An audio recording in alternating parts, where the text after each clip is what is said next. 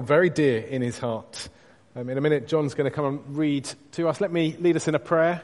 We need God's help as we turn to his words.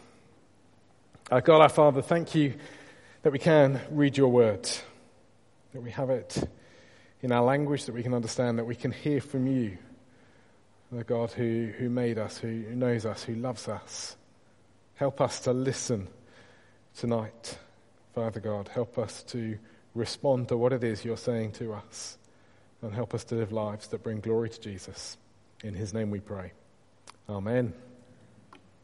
Amen. Grab a Bible, 1 Thessalonians 4, page 1187, I think. John's going to read. Please do grab a Bible. They're in the chairs in front of you. That's page 1187.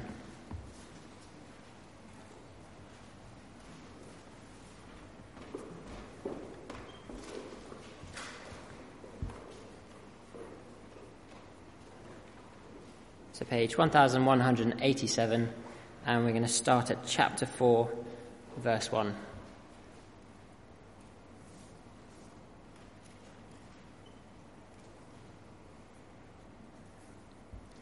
As for other matters, brothers and sisters, we instructed you how to live in order to please God, as in fact you are living.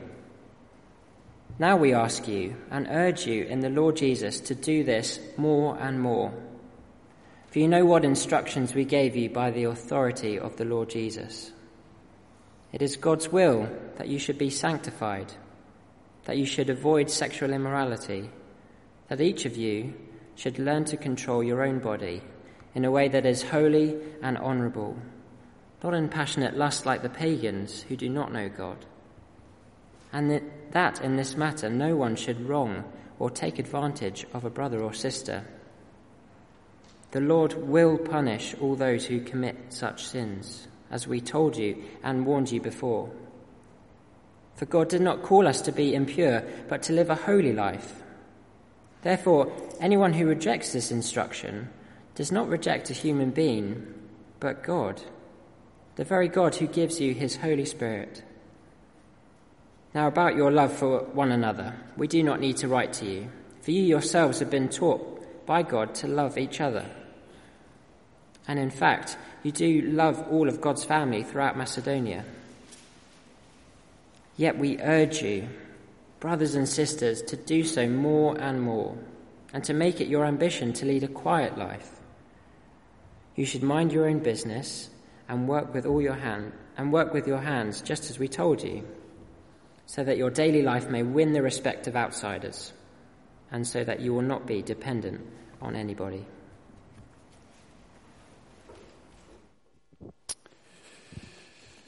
Thank you very much, John. If you were here last week, you remember we were thinking a little about legacies, about the way in which we might leave behind an impact on our world, what it is that would leave a positive as opposed to a negative legacy behind us. And we were thinking particularly about the way in which two aspects spoke into that. The way in which we receive God's word from the end of chapter 2, and the way in which we love God's people. The chapter 3 was our focus as we looked at those two ideas in Paul's letter. Now, it could be that you were left thinking, well, that's all a bit vague, the way we receive God's word, the way we love God's people, which is a bit sort of nebulous, a bit hard to sort of pin down. Well, fear not. Because as you've just noticed, this week Paul gets very specific. So far, Paul has been focusing on the past. I have a suspicion that these Christians in Thessalonica had some concerns about whether what had happened, the decisions they'd made to follow Christ, were the real thing. Was it authentic? Paul had only been there for probably 4 weeks. Before the persecution had pushed him on to Berea and then on to Athens. And I think it may well be that the Christians there thought, well, have we heard enough? Have we really got this Christian thing going? And in all sorts of ways, through the first half of the letter, Paul is saying, no, your faith is authentic. Look at your response. It's an authentic response of faith in the gospel message that has been spoken to you. And my ministry among you was authentic. And even the persecution that you have endured. Now that's authentic too, because that's authentic Christian experience that with believing in Christ so often follows the experience of difficulty, struggle and persecution from outside. So, chapters 1 to 3, Paul is looking back at what has happened, offering them reassurance about the authenticity of their faith. And then in chapters 4 onwards, Paul shifts gears and begins to be more specific about what it is they are to do, how it is that they are to live. And you get the flavour that he's probably responding to specific concerns. Remember, Timothy has just arrived from Thessalonica, brought message with him, and almost at once Paul seems to have sat down to write. Timothy's just come from you. So probably some of the things that we're now about to read are specifically responding to things that Timothy's told him about the way things are going in Thessalonica. Two top issues, you've seen those. Paul has something to say about sex, and Paul has something to say about work. But before he does that, he's got a few introductory comments. So let me read verses 1 and 2 again. As for other matters, brothers and sisters, we instructed you how to live in order to please God, as in fact you are living. Now we ask you and urge you in the Lord Jesus to do this more and more. For you know what instructions we gave you by the authority of the Lord Jesus. Now, there's a consistency between what Paul's saying now and what he said previously. He's not landing new ideas on them. He's already told them about the way that they should be living in these areas, and now he's building on that. And what he said to them is that they need to be living in a way that is pleasing to God. It's important as we get into this little section, though, to make sure we understand the sequence of events. Because so often people do misunderstand this. The great misunderstanding of the Christian faith is this one, isn't it? The idea that doing good leads to salvation. But that is thoroughly to misunderstand. That's what religion says. You do good stuff and you win God's favour. That's not the gospel. Okay, so is it the other way round? Is it, as it were, that we get saved and that leads to us doing good works? Well, that's a bit better, isn't it? But is that quite on the nail? Just think for a moment about what it is that Jesus said at the very beginning of his ministry in Mark's Gospel. What did he say? The kingdom of God is at hand. Repent and believe the good news. Turn and believe are a simultaneous action. So I suppose, what you'd catch it something like this. It is to repent and believe the good news is the whole thing. You can't sort of divide it up. There is a response to God in terms of a turning and an adopting of the way of living that he wants for us. That happens hand in hand with believing him. There's no such thing as a believer who is not beginning to live God's way. So, with that in mind, notice that we get exactly the same idea here. When we brought the gospel to you, says Paul, we also brought instruction about the way that you should live if you want to please God. And the instruction is non-negotiable. Do you get that? Because these instructions, verse 2, come with the authority of Jesus himself. You can't say, well, I'd like to believe the gospel, but I don't know about all of this ethical bit. No, the gospel that Christ comes to speak to us and that his apostles come to speak to us goes hand in hand with the instructions about the way in which the Christian life is to be lived. They come from a God whose will is clear. Beginning of verse 3. God's will for you is that you should be sanctified. That is, he wants you and I to be set aside if we're Christian believers. To be different. That's what the idea of holiness captures. There is an otherness to God, a holiness to him.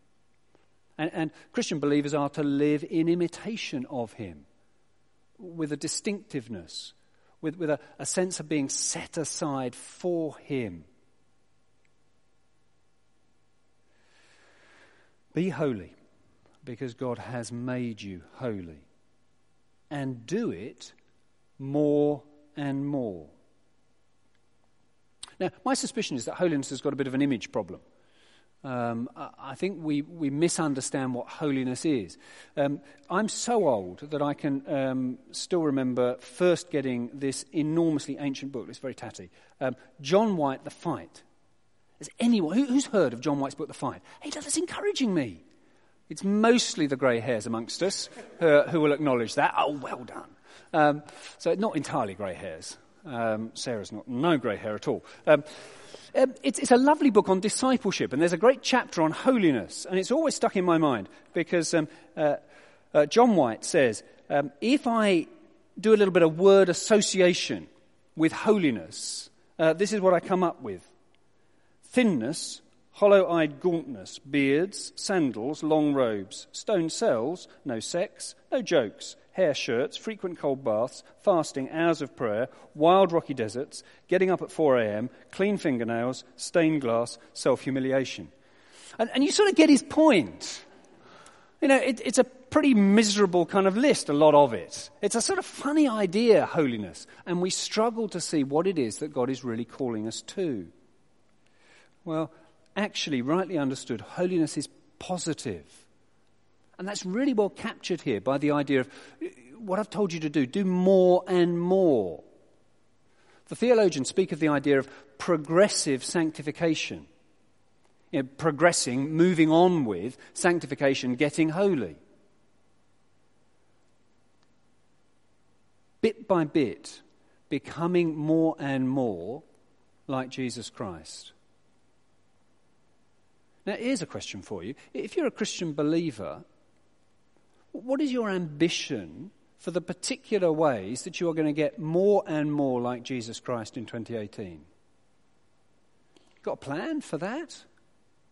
You have some sense of what it is you think that God may be working on in you as he forges you into the likeness of Christ?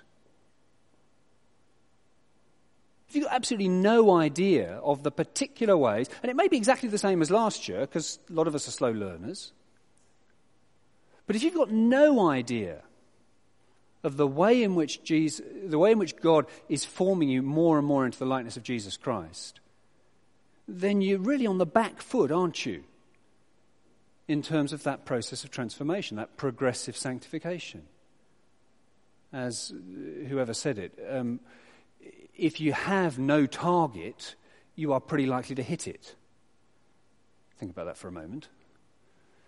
You won't achieve much if you don't have an ambition and a target in relation to your progression in the likeness of Christ. So let's get specific. First area, sex and godliness, or godliness and sex. Let me read again, verses 3 through to 5. It is God's will that you should be sanctified, that you should avoid sexual immorality, that each of you should learn to control your own body in a way that is holy and honourable, not in passionate lust like the pagans who do not know God. Now, it is intriguing, actually, and John and I were talking about this earlier, that we should be preaching on this passage right in the middle of the series that John is preaching on from Song of Songs through the morning. Because both are reminding us how good and right God's gift of sex is, provided we keep it in its proper place. And by contrast, how dangerous and damaging God's gift of sex is when we remove it from its proper place. Now, this last week of cold snap, we're fortunate enough in our home to have a fireplace. So it's been a great joy to sort out a fire and have a fire in our sitting room. Now, I take it that as I say that, you are immediately picturing a fire in the fireplace, which would be accurate, because it would be bizarre, wouldn't it, if instead of putting the fire in the fireplace, we took the fire and put it in an armchair on the other side of the room. Not wise. There is a right place for the fire. There it is greatly enjoyed and greatly appreciated. Elsewhere in the room, in the wrong place, it is greatly to be feared, and the damage that it will cause is huge. Now, that is why God gave the right context for his gift of sexuality. The word translated sexual immorality in verse 3 is porneia. And it's a catch-all word describing any kind of sexual activity that is taking place outside the God-given context of a loving, monogamous marriage between a man and a woman. So when Paul says, avoid sexual immorality, the things he has in mind are very, very broad. He means premarital sex and extramarital sex. He means homosexual sex and pornographic sex. Because all of those expressions of sexuality are taking God's gift of sex and using it in a context other than the one that he has declared is his intention. Actually, unloving sexual activity within marriage would fall under this bracket as well. That too's outside the boundary, because there is nothing honourable and holy about the kind of marital abuse that spills over into the bedroom. And we need to be clear about that too. Just being married doesn't guarantee that your sex is holy and honourable. Plenty of domestic abuse goes on within the marriage relationship, and God is against that too. And I want us to see that none of this is because God is a spoil sport. Because notice verse 6, in this matter, no one should wrong or take advantage of a brother or a sister. The reason that God gives us these boundaries for his use of the gift of sex is because he knows the damage that will follow when we get it in the wrong place. So the message of the sexual revolution back in the 60s was that sex could be enjoyed whenever, wherever we wanted. As long as two people agreed, then that was fine. And the decades since then, we've been reaping the whirlwind of that in so many different ways, with so many broken hearts and damaged hearts, so many broken dreams and ruined ambitions. Whether it's the sexual exploitation of women in the sex industry, yes, that use of pornography is harmful. We mustn't fool ourselves that nobody's hurt by our use of pornography. People are hurt and damaged by the pornography industry. So we are doing damage to people, not only to ourselves but to others. But it also stretches right through to the blunting of sexual joy that results from the experience of multiple partners, which has gradually hardened a person's heart. God's not against sex. It was his idea, funnily enough. As we're seeing in the morning, he just wants sex to be used in its proper place. The astonishing thing in the Bible, actually, is the daring association that God makes between a sexual relationship and our relationship with Jesus Christ. It's astonishing that he should choose to make that link. Very daring. And perhaps that's why his disapproval of the misuse of sex is so strong. Look at the end of verse 6, where Paul writes, "The Lord will punish all those who commit such sins, as we told you and warned you before. For God did not call us to be impure, but to live a holy life. Therefore, anyone who rejects this instruction does not reject a human being, but God, the very God who gives you his Holy Spirit."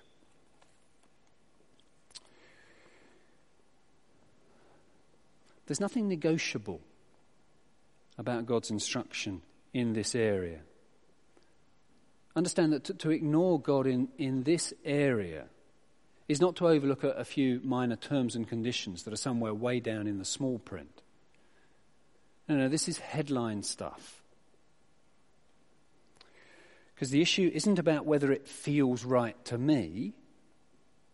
No, the issue is whether it accords with the intentions of God. Whether the way that I am behaving in the sexual arena, whether I'm married or unmarried, whether the way that I'm behaving in the sexual arena is pleasing to God or not. Okay, much more that we could say about that. But before we're done, let's take a moment to look at the other area that Paul focuses on here, which is work and godliness. Let me read the whole paragraph and then share just one or two thoughts on it. "Now, about your love for one another, we do not need to write to you, for you yourselves have been taught by God to love each other. And in fact, you do love all of God's family throughout Macedonia. Yet we urge you, brothers and sisters, to do so more and more." There's that idea again. "And to make it your ambition to lead a quiet life. You should mind your own business and work with your hands, just as we told you, so that your daily life may win the respect of outsiders, and so that you will not be dependent on anybody." Now, there's a bit of background that it is helpful to understand in relation to this teaching, which doesn't really emerge until we get into the second letter that Paul wrote to this church. Because it seems that there were some in Thessalonica who had become so preoccupied with the idea of Jesus coming back again that they'd begun to think that, nothing else really mattered. That there was no need to do any work because the second coming was coming, and, well, let's just sort of wait for that then. And those people, instead of working, were depending upon other people to provide for them. And in response, Paul says, get back to work. Mind your own business.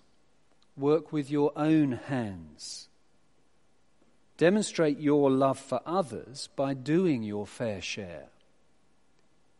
There's nothing loving about letting others shoulder your work in your place. Now, I know that's a slightly funny idea, and not many of you are thinking about not going to work tomorrow morning because you're sure Jesus is going to come back tomorrow. So you thought you'd sort of stay at home. I don't imagine that's our way of thinking in the way that it was here. But nevertheless, the principles that we find here can still be very instructive for our struggles in relation to the workplace. Notice first that work is not something we do primarily for ourselves, for our own satisfaction. Because what I just read, verses 9 through to 12, that's one sentence in the original. And notice that it starts with the idea of loving others and flows seamlessly into the way that you do your work. So making very strongly the point that our work is an expression of our love for others. How do we understand that? Well, you see, our culture tells us that we go to work primarily for ourselves, I think. Either I do my job because it gives me great job satisfaction.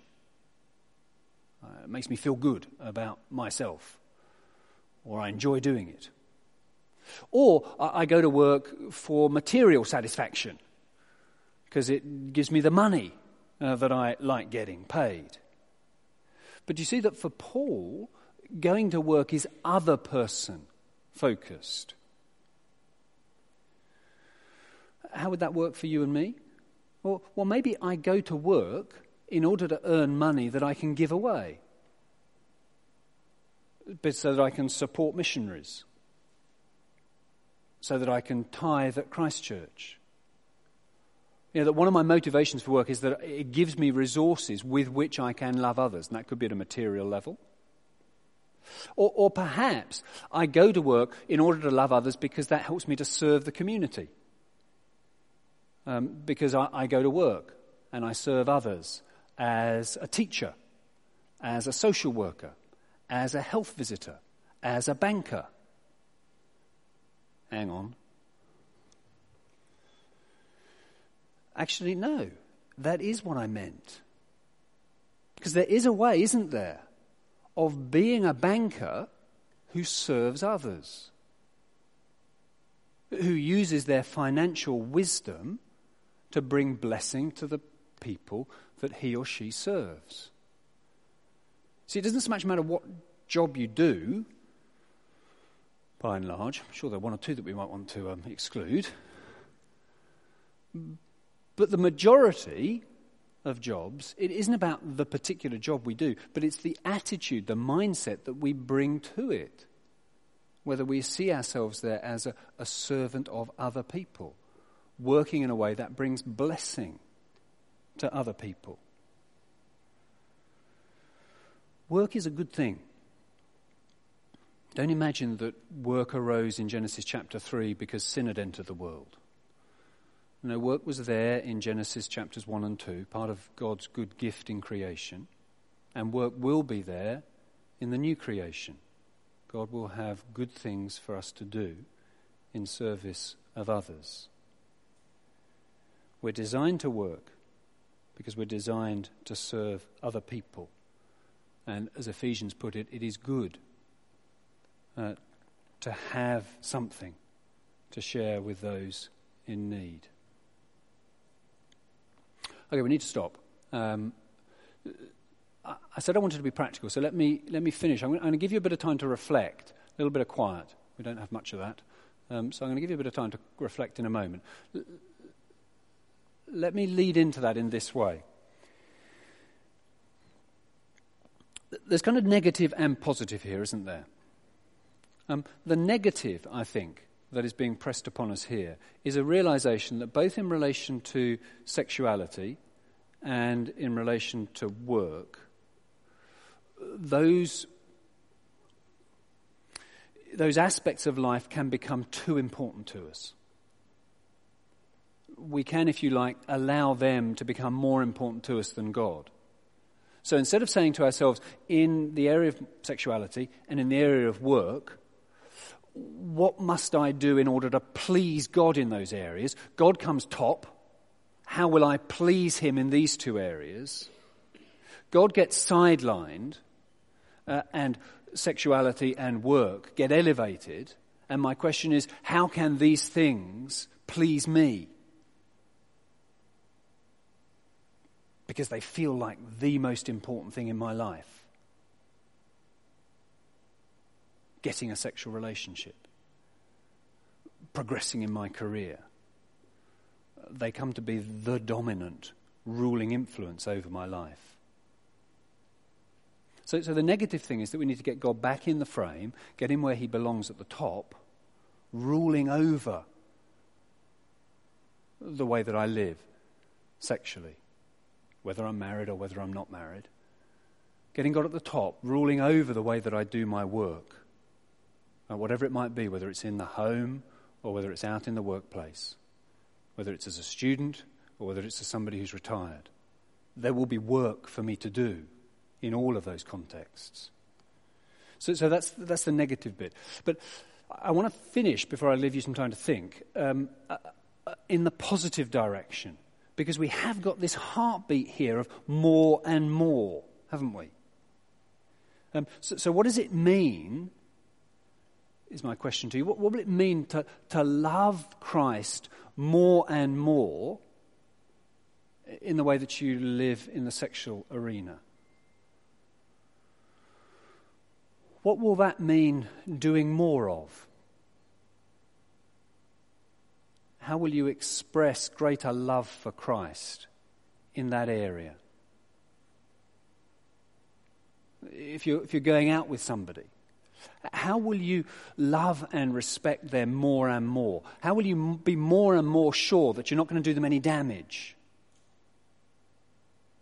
Not going to cause any harm to come to your brother or your sister in that going out relationship? What will you need to do more and more of in your relationship to ensure that's the case? If you are married, what will you need to do more and more of in this area of your married life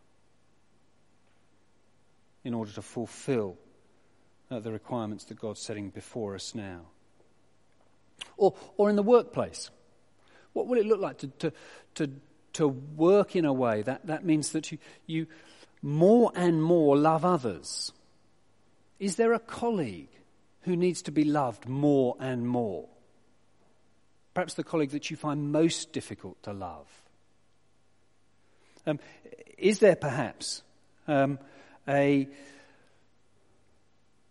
customer in your workplace, if that's the sort of work that you've got, a client? Have you got somebody who you can love more and more in the particular work context that you are in? What will it look like to improve still further your reputation with outsiders as you love more and more?